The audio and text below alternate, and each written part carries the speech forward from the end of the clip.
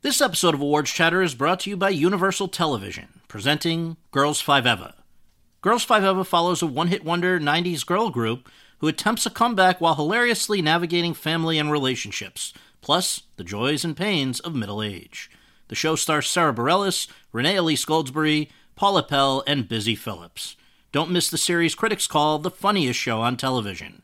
Girls 5 Eva is now streaming on Netflix and is for your Emmy consideration for Outstanding Comedy Series and all other eligible categories. Another day is here, and you're ready for it. What to wear? Check. Breakfast, lunch, and dinner? Check. Planning for what's next and how to save for it? That's where Bank of America can help.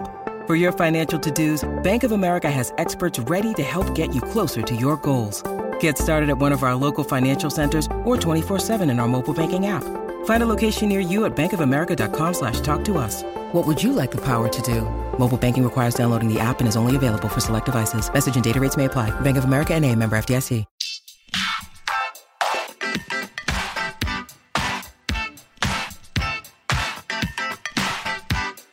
Hi everyone, and thank you for tuning in to the 335th episode of Awards Chatter, the Hollywood Reporters Awards podcast.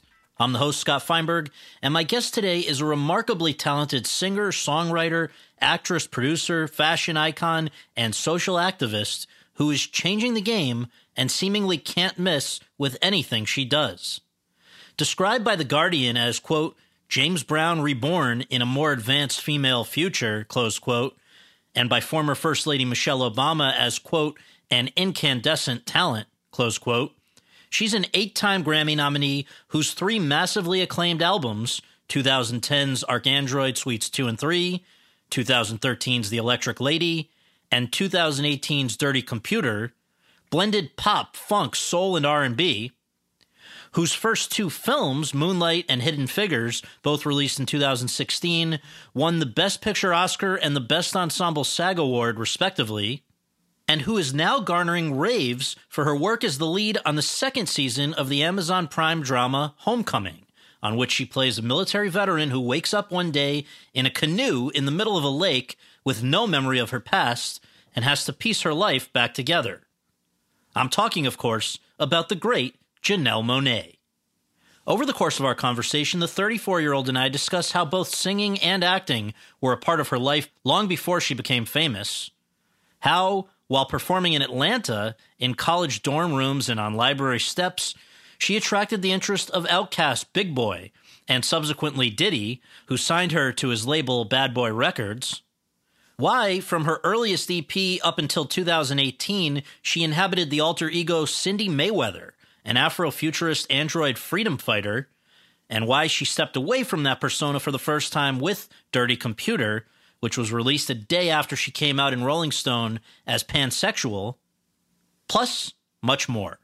And so, without further ado, let's go to that conversation. When you need mealtime inspiration, it's worth shopping Kroger, where you'll find over 30,000 mouth-watering choices that excite your inner foodie. And no matter what tasty choice you make, you'll enjoy our everyday low prices, plus extra ways to save, like digital coupons worth over $600 each week. You can also save up to $1 off per gallon at the pump with fuel points. More savings and more inspiring flavors make shopping Kroger worth it every time. Kroger, fresh for everyone. Fuel restrictions apply. Okay, Janelle, thank you so much for joining us on the podcast. Great to have you. And I guess just before we dive in like we normally would, I want to just ask how you're doing. It was hard enough when it was just the pandemic. Then we had all the stuff of the past week or so. And I know that you have been very active with Black Lives Matter since 2015, I think, and marching. And then you had your song, Hell You Talking About, and all that. So I guess I just wonder how you're doing during this weird time. I am angry. I am sad. I am processing and trying to figure out how best I can be of help. I've always, through my work, through how I was raised, spoke out, against any police brutality or abuse of my people, of Black people. So, it may be new to folks in 2015. Maybe they thought that was the first time, but this has been a lifelong purpose of mine to honor Black people, Black bodies through my work. And whenever I see something like what we've been seeing, to unequivocally denounce and let the world know that we're not going to accept the way we have been treated in this country. And I think right now, because of the pandemic, and not only is the pandemic killing Black people at a higher rate than any other group because of our failed healthcare systems, because of our close proximity to one another, living in communities, apartment buildings, and the way that systemic racism has been a roadblock to us being able to take care of ourselves, the way that has been set up has taken away a lot of lives in the Black community during COVID-19. So not only are we fighting to stay alive from COVID-19, not only are we protesting with masks on our face, trying to stay healthy, protesting the killings of our Black community, we're still having to fight with this administration. We're still having to fight, the police system. We're still having to talk about the concept of, does a Black life matter or not? And that is so upsetting. And I think that the bigger question for me is, what are white people going to do? How are you going to dismantle the delusion of white supremacy? How are you, as white people, going to dismantle systemic racism that your ancestors helped build? And that's the conversation that I am upset that has not been had enough. The amount of conversations that is going to take for families, for white families to have those conversations, for white corporations to have those conversations, it's not enough. And the ball has been and is still in the court of white people. Well, we will obviously circle back to this when we talk about some of the music that you've made over the years. But I guess, where we always generally begin on the podcast is just the beginning of our guest story. So for the record, for people who may not know, where were you born and raised, and what did your folks do for a living? Well, my mom and dad were born and raised in Kansas City, Kansas. So I was born in Kansas City, Kansas, in a county called Wyandotte County that was named after a Native American princess. And my grandmother had 12 kids. I grew up with 50 first cousins. Whew. Yeah, so I had a built-in school, and family that has inspired my work, inspired the decisions that I make when I take on certain projects. My mom, her last occupation, and growing up, she has been a maid. Her last occupation, she was a custodian. She cleaned up the high schools in our community. And my dad, his last occupation, he was a trash man and picked up the trash. So my parents are essential workers. And that's why I have the deepest respect for essential workers, because I watched my parents wake up and put on their uniforms every single day. My grandmother served food in the county jail for 25 years.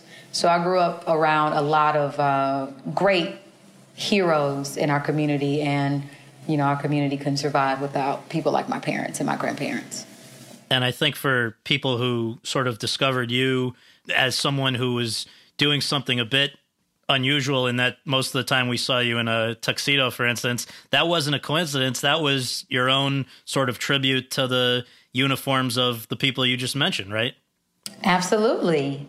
Yes, I'm smiling because I get so much joy thinking about, the family that I came from, the legacy that I came from, even in spite of how, the majority of the world and certain laws and systems treated them, how rigged the game is for my family.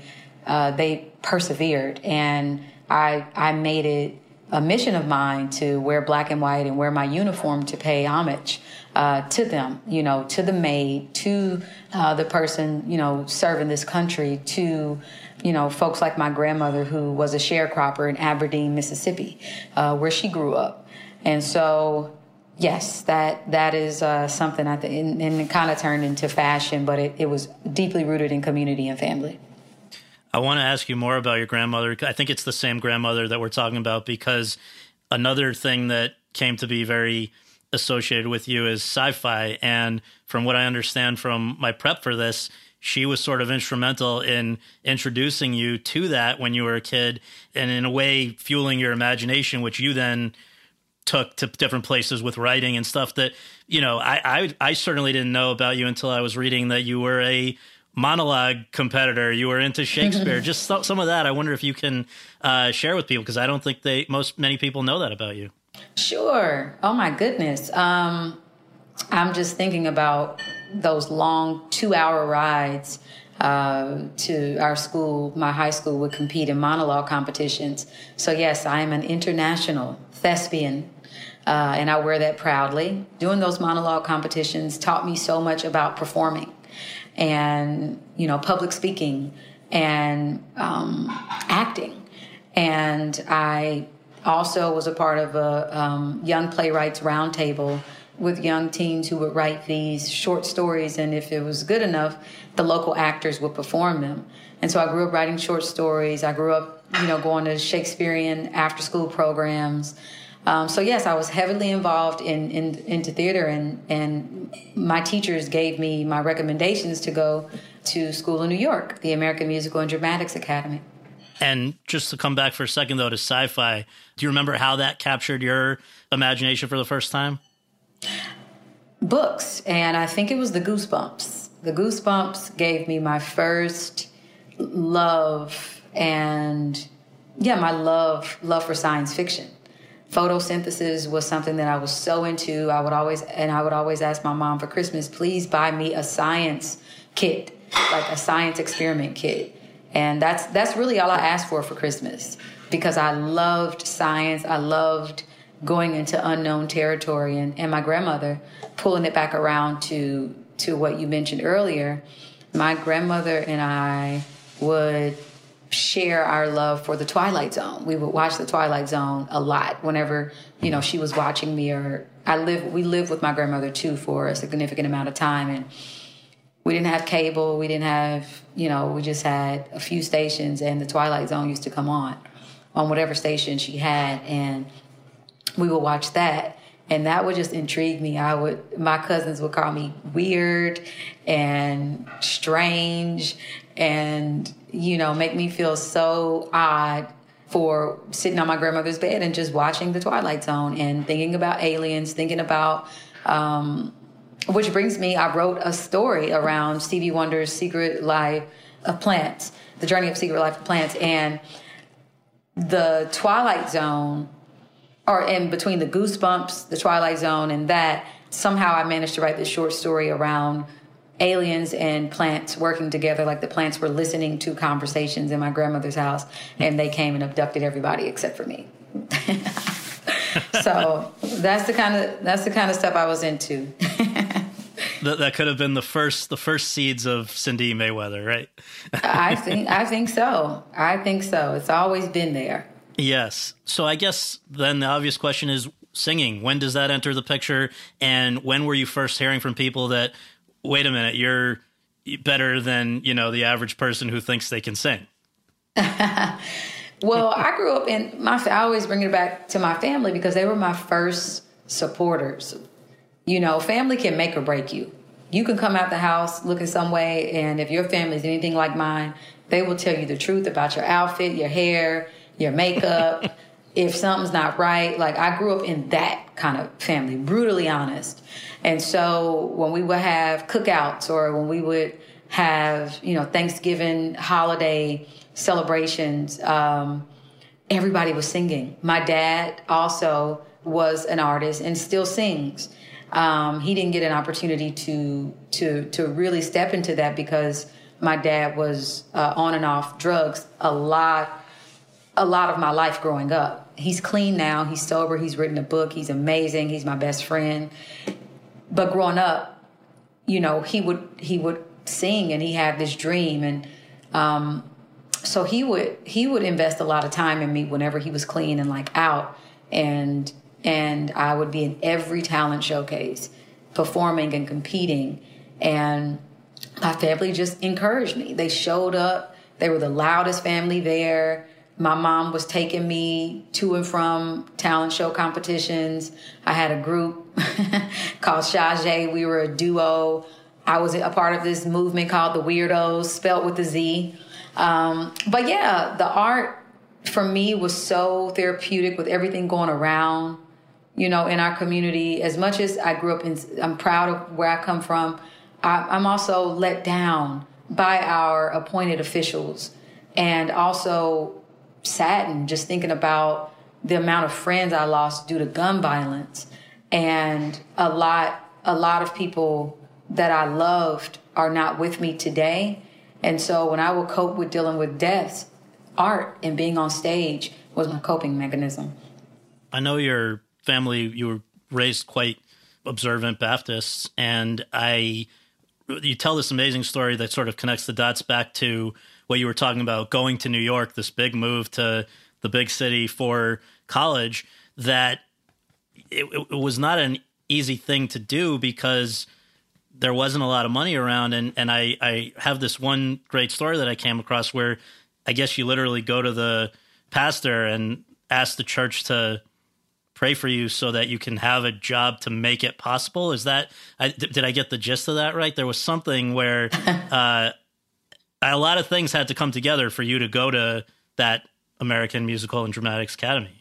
Oh, yes. I'm here, no doubt, because of the prayers of my church and my ancestors. I believe that wholeheartedly. I'm not a deeply religious person, but I know during that time, my church family was there for me. Sending me toilet paper, calling me down on Sunday and praying over my head. Because to go from Kansas to New York, it was just like, you know, such a culture shock.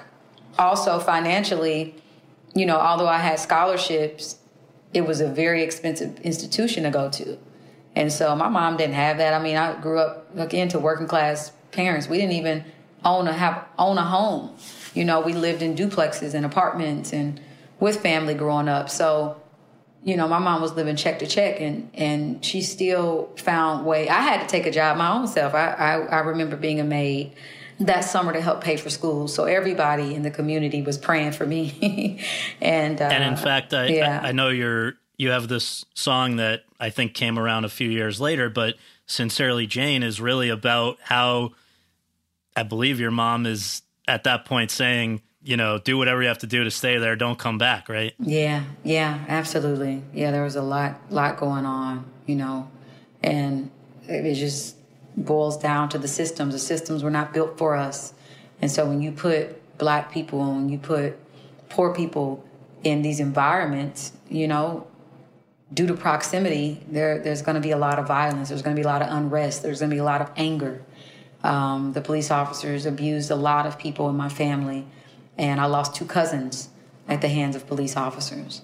And my mom would write me letters, and she would say, hey, everything's fine, but this is going on. Please do what you need to do. And I remember I didn't finish school because I didn't want, my heart wasn't in musical theater told by anybody else except for me. Like I didn't see a lot of roles for Black women. Maybe The Wiz, but that was kind of it for leading Black women. And as we know, this is a typecast business. And I was like, you know what? I'm a writer. I love music. I have original songs. I had so much I had to say. I said, I'm just going to leave and create that room to listen to my inner voice, to follow my compass. And it led me to Atlanta, Georgia. And that's when I really started to become an artist. So Atlanta has produced a lot of great musicians over the years, obviously, and you sort of found, it sounds like, your community around the historically Black colleges that are all within a small area there. What is Dark Tower at Morehouse, and how did that lead to, I mean, I think maybe even in one night through that one meeting, you meet your future manager and two of your future collaborators in something you started in 2004 called Wonderland, which has led to all kinds of things, but it seems like it all came out of one fateful kind of meeting. Wow. Yes. Dark Tower Project. You are taking me back. So I lived in a boarding house on Parsons Street, and that's deep on the campus of Spelman College, which is an all-Black, all-girls college, Morehouse College, all-Black, all-male college, and Clark Atlanta University. And I lived in a boarding house. I had 6 other roommates, and I couldn't afford to go to school down there, so I went to a community college, but I lived there, and I was always on campus testing out new music, writing and meeting new people. I had a friend, one of my best friends went to Clark, and so she would kind of take me around, and I met this group of kids who were performing, and they asked me to open up for them, and I did. And before that, though, my current manager had walked by me. He wasn't my manager then. We didn't even know each other. And I had invited him to a show that his group of radical and creatives were putting on. And that was the Dark Tower Project. I was like, come to my show here. He was like, yeah, I know. I'm putting it on. And so I did that show. And that's when I met Nate and Chuck. And Chuck asked me to pass Nate a pen. And Nate, Chuck, and myself, we've been writing and producing over a decade of music, and coming up with mythology, and using sci-fi to create short films. And so I met the Dark Tower Project kids, and that name, Dark Tower, was started by A'Lelia Walker, who is Madam C.J. Walker's daughter. And A'Lelia Walker had just these free and open and sexually fluid, brilliant minds in the Harlem Renaissance all together as her clique. And so that was kind of, that is what the Dark Tower Project was inspired by. And, they would bring literary folks to Morehouse, artists like myself. They were writing, they're thinkers. There's just really starting a revolution. And that was the group that found me and I found in Atlanta. And I think, it sounds like you were performing wherever you could there, to the point where it was, I'm reading about library steps and stuff, dorm rooms. It was just wherever there was an audience. And meanwhile, you've obviously still got to pay the bills, I guess, at that point still. So that leads in I think a story that probably wasn't that funny to experience at the time, but maybe now you can laugh at a little bit. What happened? I guess you were working at Office Depot? Yes, Office Depot. Wow. With my high water pants that I used to wash, and they would shrink every time I washed them. And so you would just see my socks a lot. I worked at Office Depot to pay my bills. And I shout out to Office Depot because I really did learn a lot about what I didn't want to do. And I did not want to work at Office Depot. They knew that, and I think that's why they fired me. And the reason why I got fired was because I didn't own a computer at the time, and I used one of the display computers to write back one of my fans. I probably had 3 fans at the time. I had just started my website, and they had seen me performing on the library steps, and they had bought my EP, and I was just thanking them because I was like, I have to keep these 3 fans, and I was just thanking them, and they saw it on the camera, and I hear this, Janelle, to the back, please. And I'm like, oh, God. And they had warned me before, I have to let them know. They did give me a warning. But in our, before they fired me, they were like, listen, we know this is not what you want to do. Go do what you want to do full time. And that was the last job I had, where I wasn't working for myself.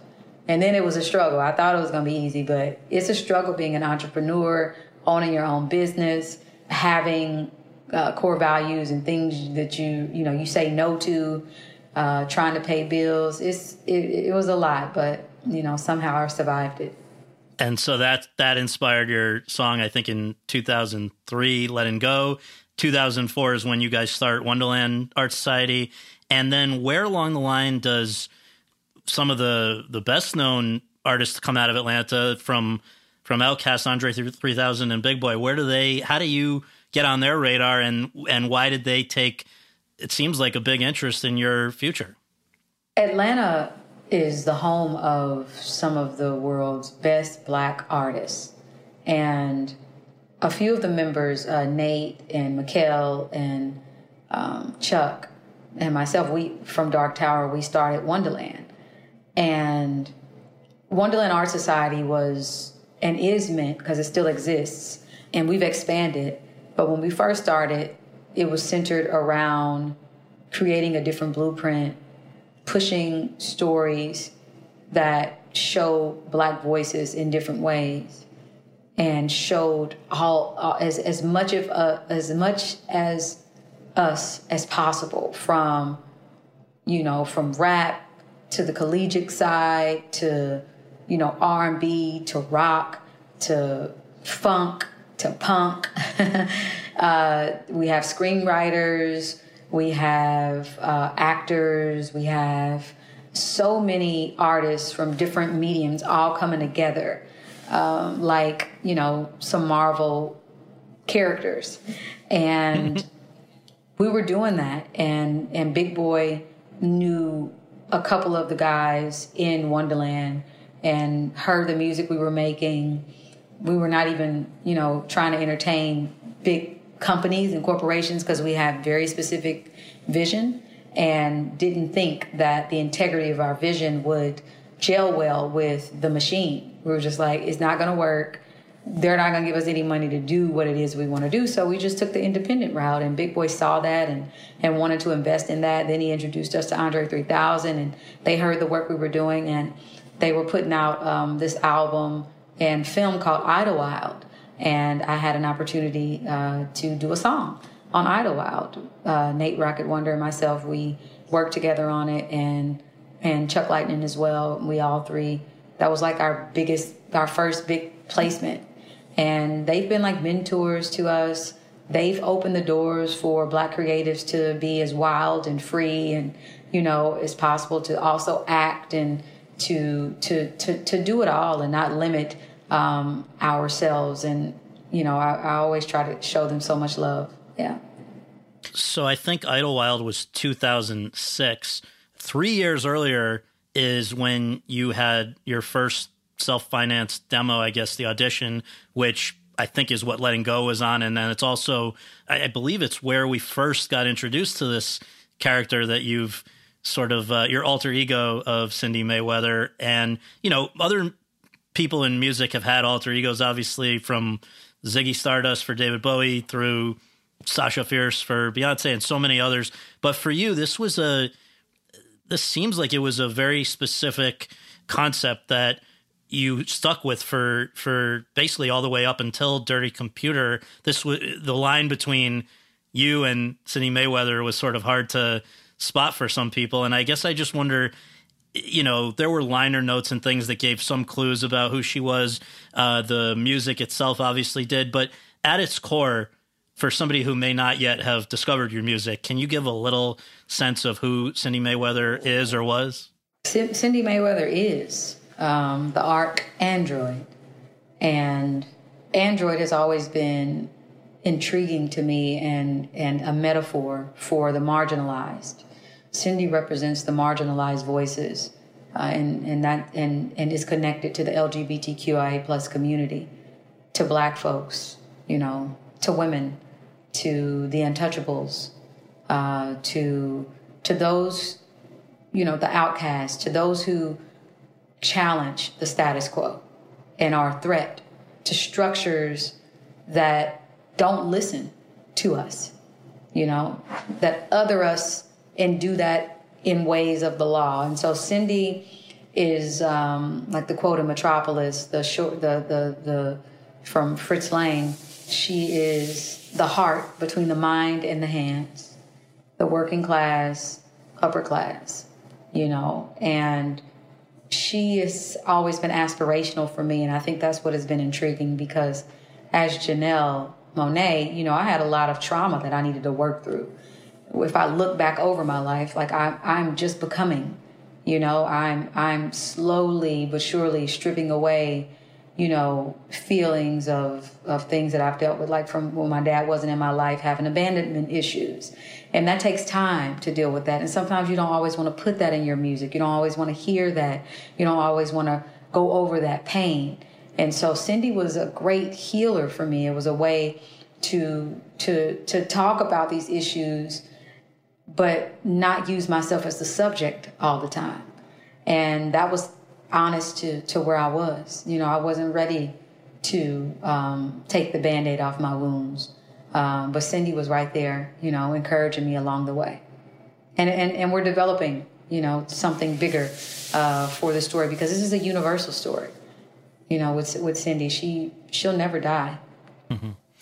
So I guess another big moment in your life, and I know it was one that you approached with caution, was the relationship, the introduction made by Big Boi, I think, to Diddy, the recommendation in a way to check you out, and for you to then sign with Bad Boy, which I just want to read back what Diddy has said for our listeners. Quote, "I just knew she was going to be important to music and culture. It was the same sort of feeling I had when I first heard Biggie or Mary J. Blige, and I wanted to help introduce this artist to the world," close quote. You, though, for the reasons that you mentioned a few minutes ago, I think you weren't, I think people might assume that a young up-and-coming artist would jump at the chance to work with somebody like that, but you really did approach it with caution, right?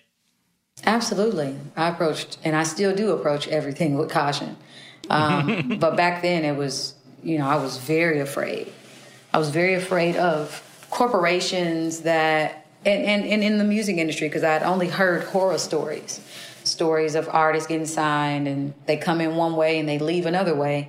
And slowly but surely, what made them unique is now manufactured and another version of another artist. So when I met Puff, he was in a space where he was ready to take risks. And not that he hadn't done that before, but in terms of like saying, hey, what is it that you want to do?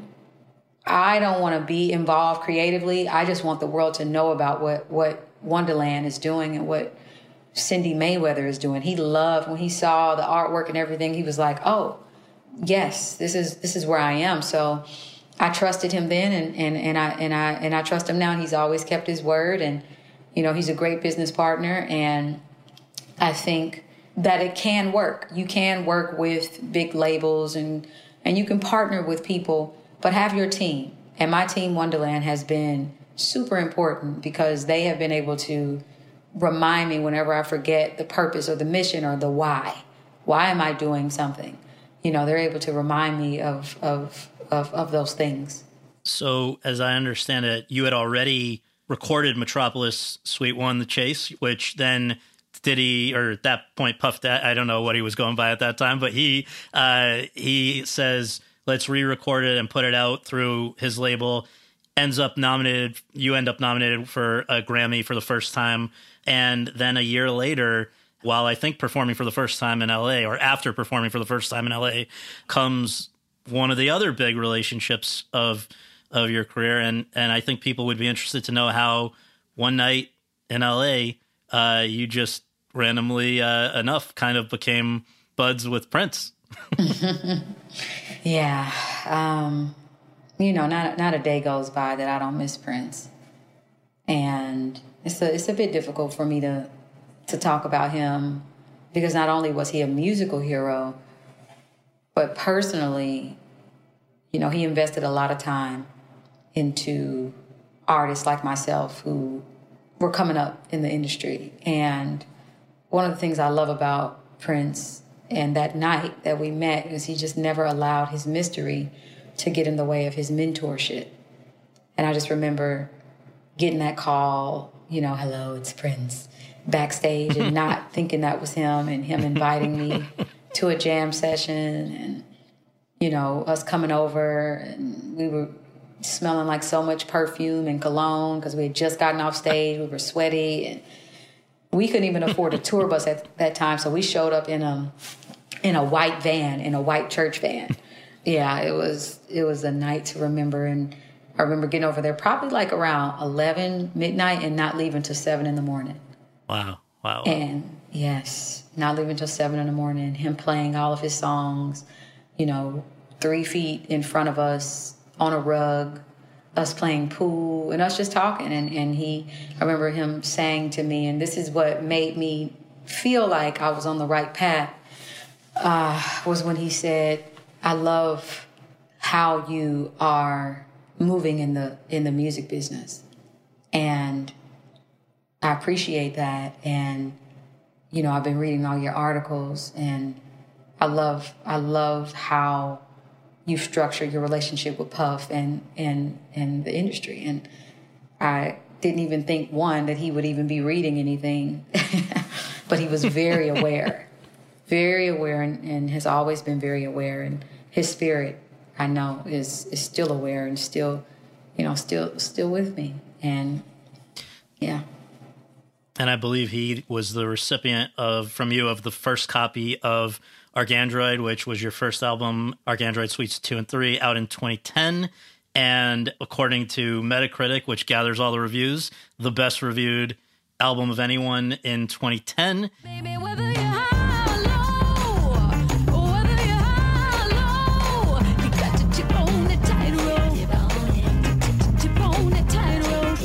Baby, whether you're high or low, baby, whether you're high or low, you got to chip on the tightrope. Now let me see you do the tightrope. I always wanted to ask you about how something else kind of came about in between that and album 2, 3 years later.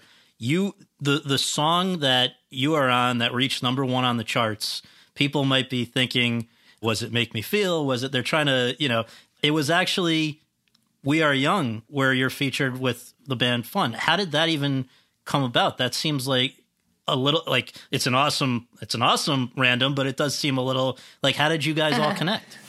Well, they're label mates. They are or were on Atlantic Records, and it came over to my team, and I listened to it, and I listened to all sorts of music. If you listen to my album, I do consider myself to be a genre bender, and I consider myself to be an eclectic person. And so they asked me to do the bridge, and I was like, oh, and do the chorus with them. And I was like, oh, okay.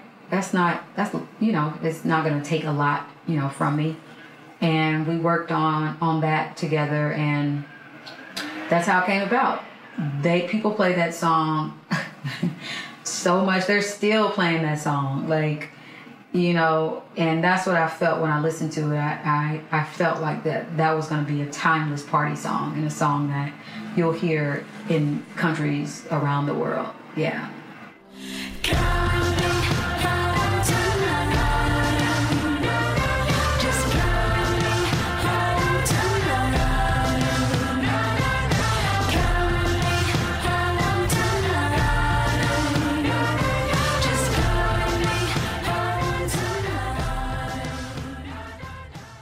So in between albums 2 and 3 is when acting really seems to have entered the picture. And I think that, or at least re-entered, many people didn't know that you had that whole background of doing it when you were a kid.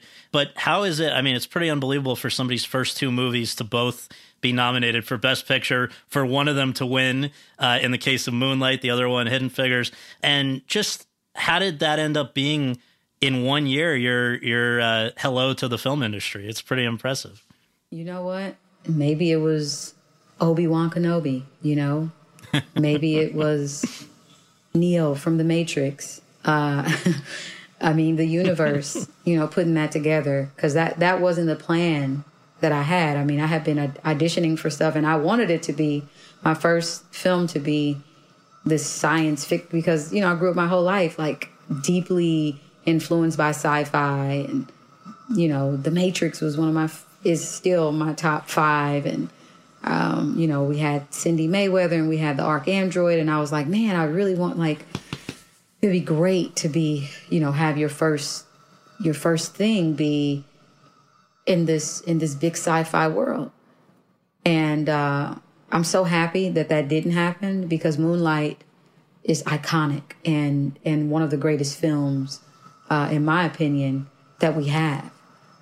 And to be able to portray a woman that was an ally, that was a listener to a young Black kid who, was coming into what it meant to embrace his sexuality, or a kid who just had questions and wanted to know and understand, what these things meant, who were trying to figure it out. It was so great to be an example for people, for other families who may be trying to figure out how they can be supportive of their younger loved ones or even older loved ones. And I think that, I hope that I honored all the Teresas around the world. And Mary Jackson's not a bad role model either, in the sense that I just rewatched that to be fresh on it for this, and the scene where she talks to the judge about being the first and the importance of that. And, it was a smart way to work the judge, but it was also a very powerful scene and just a sentiment. And I guess that one also must have, and to be with two already Oscar-nominated, one Oscar-winning actresses to make up your trio in that movie, that's another special one. Absolutely. Being able to portray Mary Jackson, who was a computer for NASA, doing the math and helping get John Glenn into orbit, along with Katherine Johnson and Dorothy Vaughan and all of the women, all of the Black women specifically, was an honor. I didn't know about those women growing up. And I'm so thankful that now there's a generation of young little girls, little Black girls, who have them as their heroes. I get so many parents saying, my daughter loves math or science because of that film. And those are American heroes. And it was an honor to portray them. And I didn't know that they were both going to be, I'd never get in movies because I don't know the politics behind awards. Like I'm not, I haven't done the circuit multiple times. So I do projects that I feel like are rooted in something bigger than myself, that I feel like a community of people will need this as representation. And, I go from my gut and I go from my inner compass, and to be at the Oscars with those two films nominated is still unbelievable to me. And I have to just follow that up by asking, you were, for somebody who, as you say, hadn't been to, I don't think you'd been to the Oscars before. I hadn't. Don't think, you were at the craziest moment in the history of live television where nobody got hurt, and you are a meme as a result of, when it was sinking in for you up on the stage, just all of that. And I just wonder, because I've talked with Barry and Mahershala and La La Land folks as well, I've never gotten to ask you, did you think it was some kind of a twisted joke, or what did you think was going on as that whole crazy situation unfolded? I was stunned. I think I still am stunned. I still haven't figured out how to properly articulate myself around that moment, because it was a low moment, then it went to high moment, then it went to wait. How am I supposed to feel right now? Like you think about it, like this whole cast of Black people ushering off this whole cast of white people on national television, feeling like you took something from someone that was yours to begin with, being a part of that cast. Barry, and I have to always shout out Barry, like one of my favorite directors and people, but he really just handled that with so much class and so much grace. But I think we all felt that Moonlight was just special and was so iconic and such an outlier during that show and during that award circuit. And I'm happy history corrected itself. Absolutely. Well, last two topics, obviously going to cover your most recent album, which is great, Yes. Dirty Computer in 2018, and then a Homecoming. But let's start with Dirty Computer, because from reading about you, preparing for this, I was fascinated to learn that concept of the whole, that a person in a way could be a dirty computer. And I'll ask you to expand on what you mean by that. But that was in your head before ArchAndroid, before any other albums that you've done. So what does that mean, a dirty computer? What's the metaphor about? And why did it take until it did for you to go through with it? Dirty Computer was, you're absolutely correct, a concept that I had when we were working on the ArchAndroid. And I think the concept of the dirty computer, meaning representing something that's not supposed to be, trying to erase information, experiences, ideals, a lifestyle that is not in agreement with the majority in this world. And Dirty Computer dealt specifically with an administration, our current administration actually, and how through laws and through systemic structures, there's a campaign to erase Black people in the LGBTQIA plus communities, women.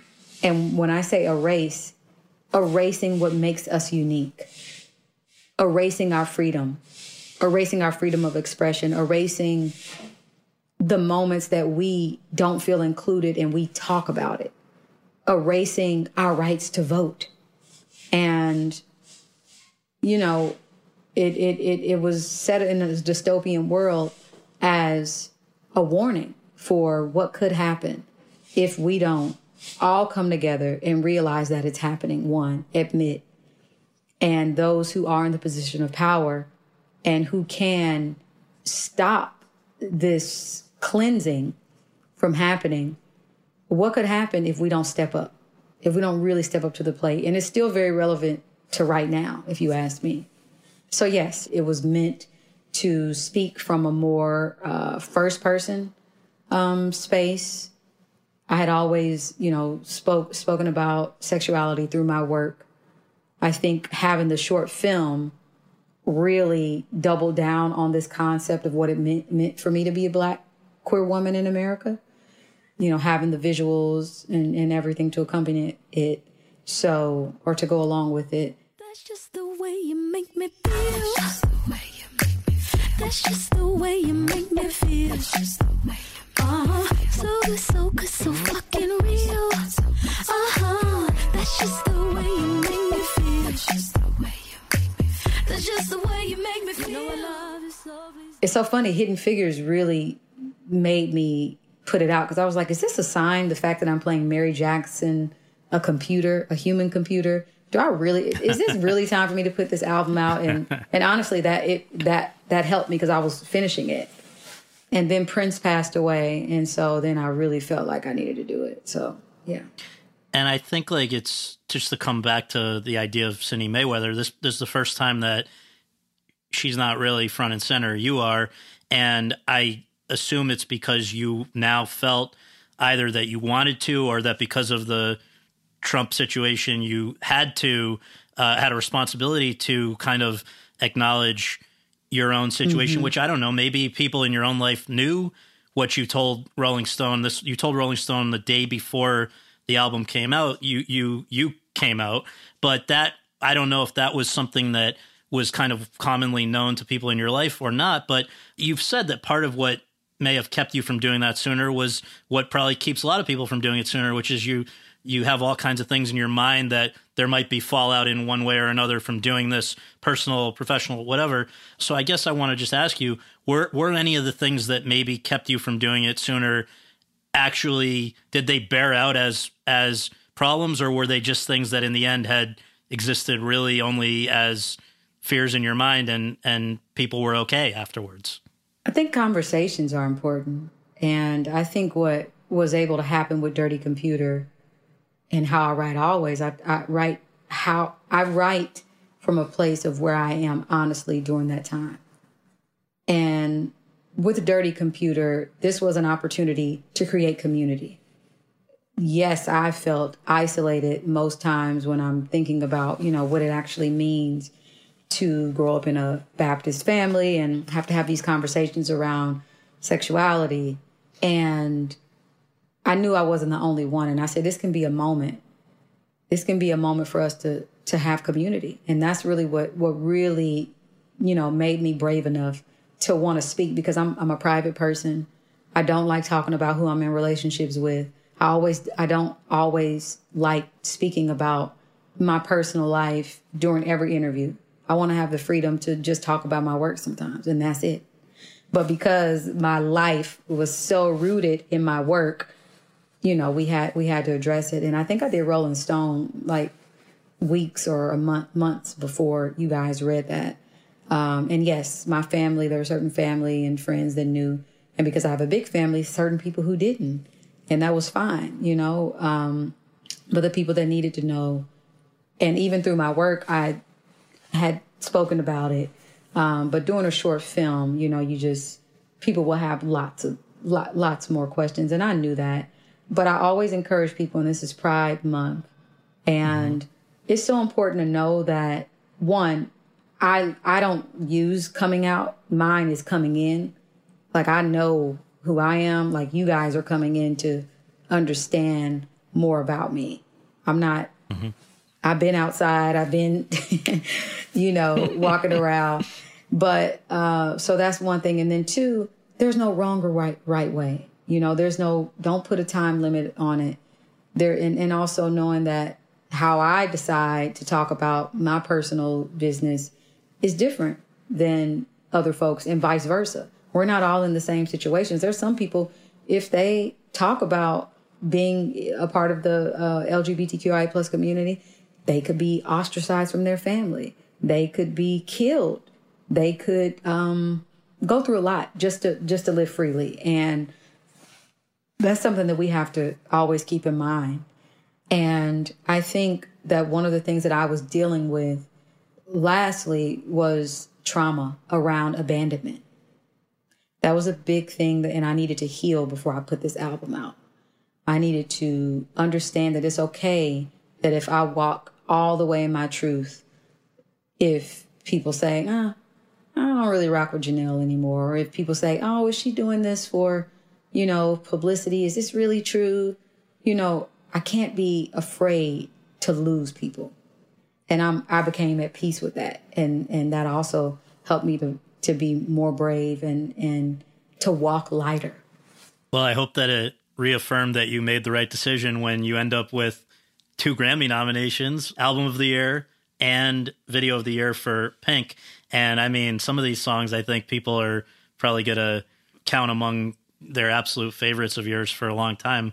I know probably Make Me Feel, Pink, Django Jane, Americans. Some people are saying this should be the new national anthem. And then there are these 2 where, at least on one level, I think you did get to send your message back to the administration that neither you nor I are fans of, which both Screwed and I Got the Juice, where the 2 lyrics I just have to note on for our listeners, from Screwed, the devil met with Russia and they just made a deal. And from I Got the Juice, this pussy grab you back. I think it's great that you can mix the multi-levels of the songs. But okay, so now in the home stretch, I got home is the right word. Homecoming is the second season of a show that was very celebrated for the first season a couple years ago. In the meantime, since your year of Moonlight and Hidden Figures, you had acted in a few things. I know Electric Dreams for Amazon, in Harriet, which was great. And then how did this idea that they were going to do a second season, but it was going to center on a different character and that that might be you, how did that cross your radar, and what really appealed to you about that idea? Well, the writers and showrunners, Eli and Micah, reached out. And I was a fan of Homecoming Season 1. I love the work of Stephan James and Hong and Julia Roberts. I was so excited, to have her coming back to TV. She's, one of my cinema heroes. And when I got the scripts for a second season, I was like, if they can bring the things that I think are special about the first season over into the second season, it's a yes for me.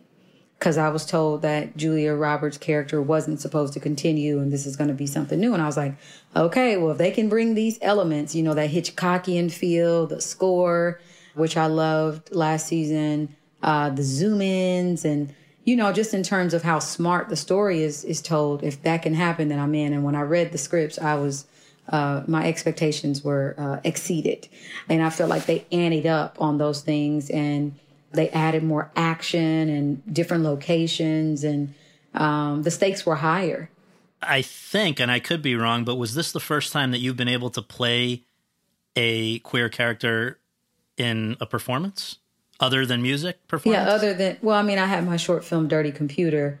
Yes. But yes, in terms of TV, this is my first time playing, you know, a queer woman in a relationship. And that's what I loved about it too, is you get an opportunity to see, you know, this me as a Black woman lead, Hong as, you know, as an Asian woman lead, and also Stefan, who is a part of the series. All of us, you know, kind of leading this show. You know, that representation is important. I just binged it in one day. I loved it. And I think a lot of people have been, you can't stop once you start. It hooks you. And I guess you shot it in a pretty fast way too, right? I read 43 days in between concerts and touring and all kinds of stuff. Had you ever had that long of a stretch of having to, you know, inhabit a character or for that much screen time either, aside from, again, maybe the Cindy Mayweather exception? Had there ever been any other character that you'd been that immersed in? Yeah, I mean, I shot a film. So my 2019 started, you know, I had to perform at the Grammys for being nominated for Album of the Year. And that took some time, because I try with anything to, like, if I say yes to it, I'm going to give it, you know, as much focus as possible. And I'm going to do the work to. I was there. It was the highlight of the show. It was cool. amazing. Yeah. Thank you so much. Yeah. We worked really hard. And so then I went from there to, you know, having to get ready for Coachella, which was 2 weekends. And that was a thing. And then after that, I went out the country for a little bit. And then I had to go and I had to film from May to June, I want to say, Antebellum in New Orleans. So leading that was my first film that I led, and it took a lot of energy. You know, it's one of my toughest roles to date. And then I went after that and went on tour for another month and a half.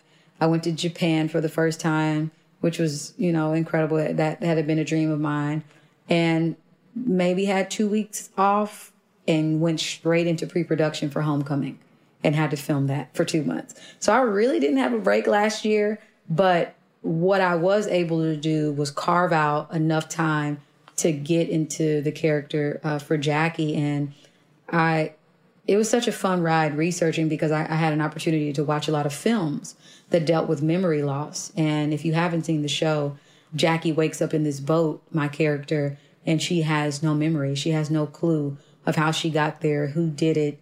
And so you spend a significant amount of time going on this journey with her, at her journey of self-discovery and who she is. And I watched the Bourne Identity films to get prepared. I watched Memento, which is one of my favorite films. I watched this movie from Nicole Kidman called Before I Go to Sleep, where each morning her husband had to put these sticky notes up and to remind her, like, who she is, who he is, because she suffered from memory loss due to trauma. And I looked at a lot of YouTube videos around short-term, long-term memory loss and amnesia. And it was important that I didn't play her one note. So I wanted to make sure that, you know, she wasn't just walking around disoriented the entire time, but that there was still some fight in her from her, you know, from prior to losing her memory, because she's such a leader. And also there's this frustration around not actually being able to remember things and trying to hide that from people around you because you don't even know if those are the people who did it to you. Everybody is a suspect. So I try my best to pick films and to bring my own unique nuance to the role to create this sort of nuanced character with Jackie. That's great. And I guess just as a last question, I'm curious, you've now done so much. I mean, I know Antebellum, we should just tell people, is unfortunately delayed because of the pandemic, but that's going to be in theaters when, God willing, we can go back to theaters. August 21st is when they're saying. So we'll see. Mm-hmm. Hopefully. Yeah. And so just, is there anything that's specifically still on the to-do list, or is it just come what may? I mean, I'm curious because in very relatively short lifespan so far, you've ticked off of probably a lot of the dreams already. So I'm curious what's left. I honestly feel like I'm just getting started. I say that. I say that for anybody who feels like when you heal yourself from things, you just feel lighter and you feel like you can do so much. And I feel even more free. I feel even more radical. Radical and rebellious is the spirit that I have right now. And that's in art, that's in activism, and that's in just my life right now. That's where I am. So I'm looking to do projects that take big risks, that swing hard, and looking to dismantle structures, that don't work for us anymore. They never did work for us, but squadding up with other folks who are ready to dismantle the patriarchy, honestly, and dismantle white supremacy and all of that. And then I feel like we'll be able to get a lot more creative in the way that we collaborate and the art that we create. But as of now, the focus for me is just making sure that folks watch Homecoming. It's a show that we worked really hard on, that I believe in, that also speaks to the times. The other thing that got me when I signed on is what this show has to say about capitalism over the well-being of humans and American people. How we treat our soldiers. I play a vet, and Stefan's character is also a vet, and who served this country, and how we treat mental health for our vets. The amount of money that should be put back into healthcare, and what it also says about the manipulation of the government, the manipulation of those in the position of power. And I think people will walk away asking themselves what side of history they want to be on, and asking themselves, because they see the decisions that we've made as characters, if that is something that they would do. And if it is, you have to deal with that. Well, congratulations. I loved every minute of Homecoming. I love your voice, but not only singing, I'm doing this, I'm reminded that I would listen to you read the phone book. I think you have the nicest voice to listen to. So Thank you for sharing it with us for a while, and stay safe during all this craziness. Oh my goodness. It was such a pleasure. Thank you for talking to me during these times. And I think this is what we need, more of, more conversation and more understanding of each other and where we are in our lives. How are you? How are you coping with things? I'm doing okay. I adopted this little guy just before it got bad. I heard that little guy. Oh, so cute. I'm sorry. What's his name? His name's Kip. And hi, Kip. He's a 1-year-old little guy, and he makes it a lot more bearable. Yeah, that's great. Well, enjoy Kip. Well, stay safe. Thank you again for following my work and doing the research and asking those great questions. You took me down memory lane for sure. Good. Well, so yeah. Thanks again. Be well. Okay. Take care. All right. You take care.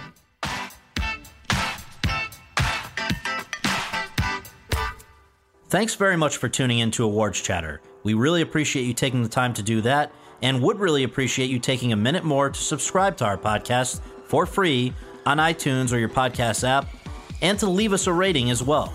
If you have any questions, comments, or concerns, you can reach me via Twitter at twitter.com/Scott Feinberg.